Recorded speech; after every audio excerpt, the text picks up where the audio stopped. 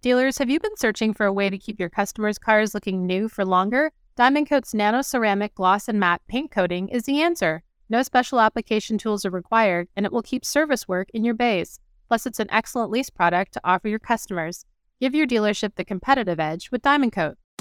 Hi, everyone, and welcome to the June 2nd, 2023 episode of the Automotive News Canada podcast. I'm your host, Greg Layson, the digital and mobile editor at Automotive News Canada. My guest today is going to give us a lay of the luxury land in Canada.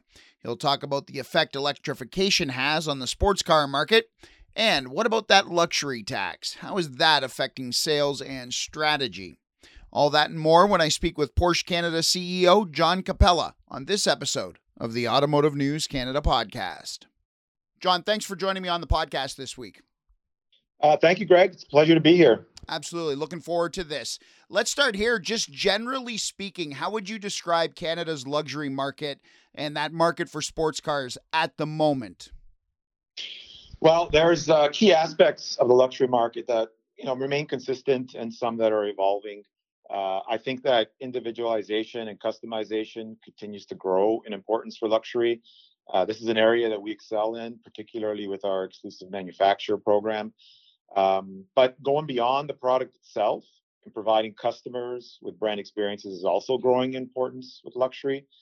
We place a high priority of this. We have a lot of events and programs like the Porsche ICE experience, we have our travel program, European delivery, and even our upcoming Porsche Experience Center. And of course, we also have our dealers that are investing more than ever in facilities and people to deliver on the brand promise and further heighten the experience as well. So heritage, that's another one, of course, that plays a big role. And this year we're celebrating 75 years of Porsche and 60 years of the 911. So we have a lot to draw from there. And then one area that's certainly evolving is sustainability.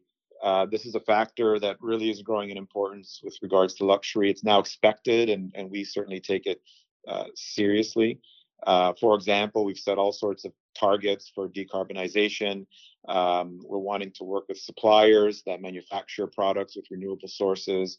And of course, there's been a lot of press on e-fuels. Even as we electrify our vehicles, there's going to be a lot of gasoline engine powered vehicles on the road for many decades to come. So e-fuels is a possible solution to that as well. How much of that sustainability push is coming from your customers? What are they looking for in Porsche to meet their expectations when it comes to that sustainability and sort of green outlook and green processes? I think we're seeing with the generations that are looking at sustainability now and new target groups and such that is simply just growing in importance. It's kind of like the cost of entry. They want to be associated with a sustainable brand that's looking after the environment and doing their part to make sure that we have somewhere to live for many decades to come and for their kids and for their kids' kids. So it's a factor that's part of it, and you can't do without it now. I want to stick with the market for a minute because when you look back to before the COVID-19 pandemic, luxury market was strong, and it was really strong during the early days of the pandemic when folks who could afford a luxury car, a Porsche, couldn't really vacation. They couldn't really do all of the social activities that they were used to doing. So we saw, in part, an uptick in luxury, the purchase of luxury items. Has it changed since the beginning of the pandemic? Are we back to more quote unquote normal purchasing patterns now in both the luxury market and mainstream? I think it's stabilizing. I think there's still great demand for certain products, but it's certainly stabilized versus maybe where we were a couple of years ago during the pandemic. Porsche has been on quite a streak of monthly sales gains, give or take a couple. But I mean, you guys have been incredibly successful. What's been the secret to success in Canada? What is it about this market? Well, yeah, I think we've had an endless streak of product launches over the last few years that has certainly helped fuel that growth. From all the new and exciting variants of the 911. Of course, over the years, we've launched new and exciting products like the Macan in 2014. And of course, the Taycan now that we launched in 2019 has added to our sales growth. But the product offering continues to grow both in strength and in variants. Still niche, but certainly growing. And of course, our dealer network. I mean, they've done a great job in preparing for this growth. In order to really have the growth in sales and service, you have to have a strong dealer network, and we're very fortunate to have that here in Canada. When it comes to product, how important is it to have something in that sort of non-traditional sports car segment? And I'm talking things like CUVs, SUVs, four doors. That's typically not what Porsche has been known for over the decades, but they are very beautiful cars. I'm drawn to them when I see them on the road, and they appear to be just as luxurious and sporty as, the 911s of the world that we've been used to. How key was it to have something in that market? You could not forego that segment, could you? No, our philosophy is pretty clear. We will offer the sports car in every segment that we participate in. So in our view, every single vehicle that we make is a sports car. So whether it's an SUV, we're the sports car of that SUV segment. And you can test that out on the track, as we tend to have the most dynamic and sporty driving vehicle in each of those segments, whether it's the SUV or even our Taycan, quite frankly. I want to ask about this. The luxury tax has been bandied about, debated, and discussed among automakers and analysts and politicians for a really long time. How has the luxury tax affected Porsche in Canada? And if it hasn't yet, how do you anticipate it will? Look, I think it's a little too early to tell. A lot of the vehicles that are being delivered to customers in the first few months of this year were actually ordered before the implementation of the tax. So far, year to date for the first quarter, we're up 4%. So we're doing well, and we still have a very strong pipeline of orders in place. So, we continue to monitor. I'd say it's just too early to tell at this point. Was there a rush at the end of last year to get those orders in before the tax was in place? I wasn't in Canada at the time, so it's hard to say, but I think it was pretty stable, quite frankly, from the data that I've seen. So there's luxury tax, there's electrification, there's a lot of change in Canada when it comes to vehicles, all vehicles. What effect is electrification as it relates to sports and performance cars having on the Porsche brand? Well, performance has directly benefited from electrification at Porsche. I mean, if you think of the 918 Spyder, right? We launched the first plug-in supercar that was a hybrid. There's one example. We also introduced, electrification at the higher end models for Panamera and Cayenne, like the Turbo SE hybrid versions of that. Obviously, the Taycan. We've even have a GT4 E Performance model that is a sort of a prototype right now. So we're exploring electrification and racing. And then all of this is then funneling down to the Macan battery electric vehicle and the 718 that we've announced as well. So, the Porsche DNA is going to be there. And whether it's an ICE car, an internal combustion engine car, or electrified car. So we're excited about it as it provides new opportunities. And we have a lot of exciting things in the works to support it. What's the feedback been like from consumers and enthusiasts when it comes to electrification? Do they like electrifying the brand? Well, the great thing is we offer both right now. And so we have customers that are, really excited about the future and will only drive an electric vehicle, and they love what we have to offer when it comes to electric vehicle. By the same token, we do have some customers that are really passionate about their internal combustion engine vehicles. And for that, we are still building and selling those cars for years to come as we sort of transition over. So there's both right now. We're seeing both customers, and we're very happy that we're able to provide both customers with an option. We'll be right back after this short break. Today, we're excited to share with you how you can enhance your customers' driving experience and keep their vehicle looking like new with Diamond Coat's full suite of nano ceramic gloss and matte paint protection products. Both come with a 10-year warranty guarantee. Diamond Coat's nano ceramic gloss paint protection is perfect for customers who want to maintain vibrant vehicle finish. This advanced formula uses cutting-edge nanotechnology to create a hard, durable barrier between the paint and the environment.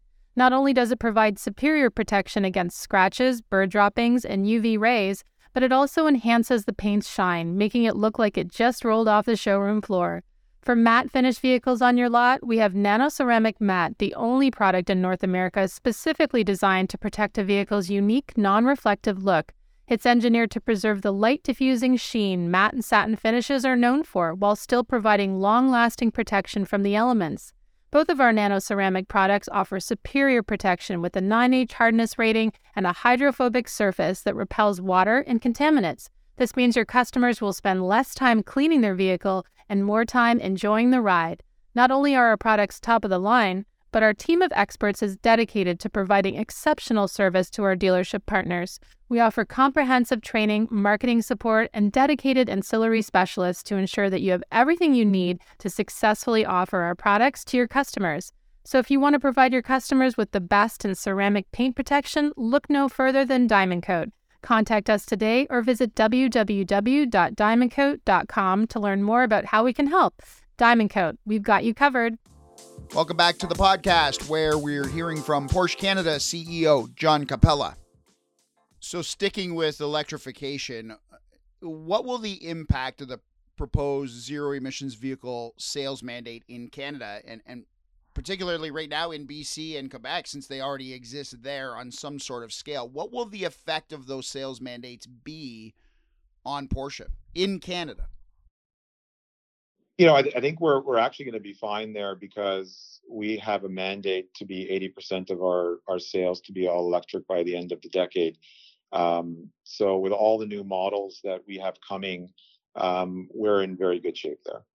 Is it fun to go through this change? What's it like trying to deal with all of these hoops and all of this change at once? Is it a challenge? Is it fun? Do you enjoy going to work and dealing with all this, or is it frustrating? Well, I always enjoy going to work for a great brand at Porsche. So it is exciting in that there's a lot changing. It does force us to look at every aspect of our business, whether it's the sales side, the service side, the marketing side. I mean, everything that we do has to be reevaluated and reviewed and updated as it relates to selling electric vehicles. And it's not overnight, right? There's a path that we have. We have one electric vehicle now. Next year we'll have a second, and then after that, we have a very much defined plan to get to that point that we want to get to in 2030. So we're planning now for that point. So I wouldn't call it overnight. It's actually a fairly gradual transition.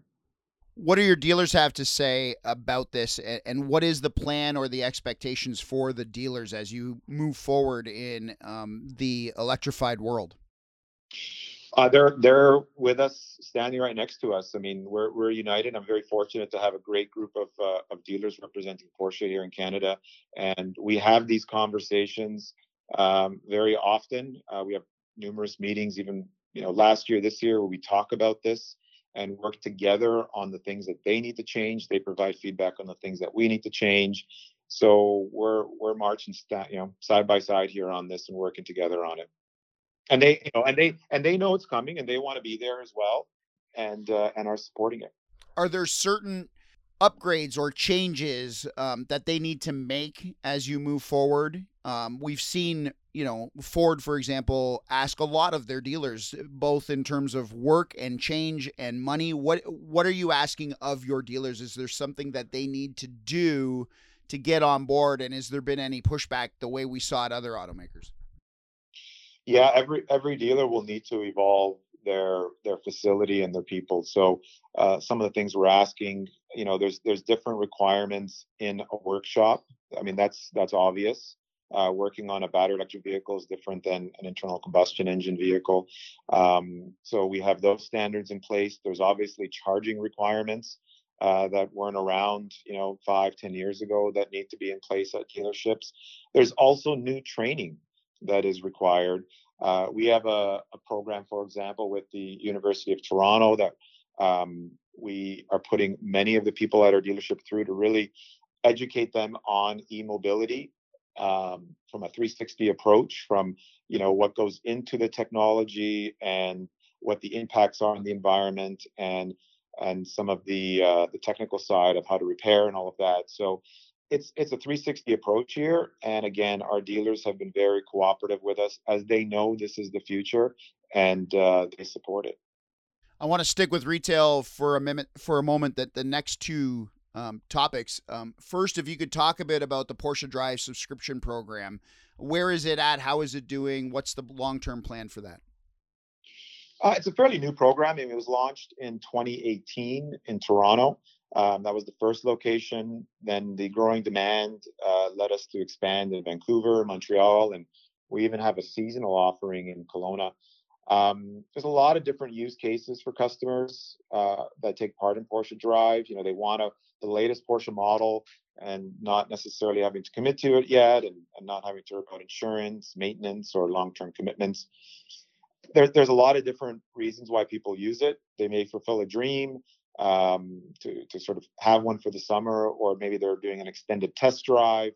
It's a growing program. With each season, we get more subscribers.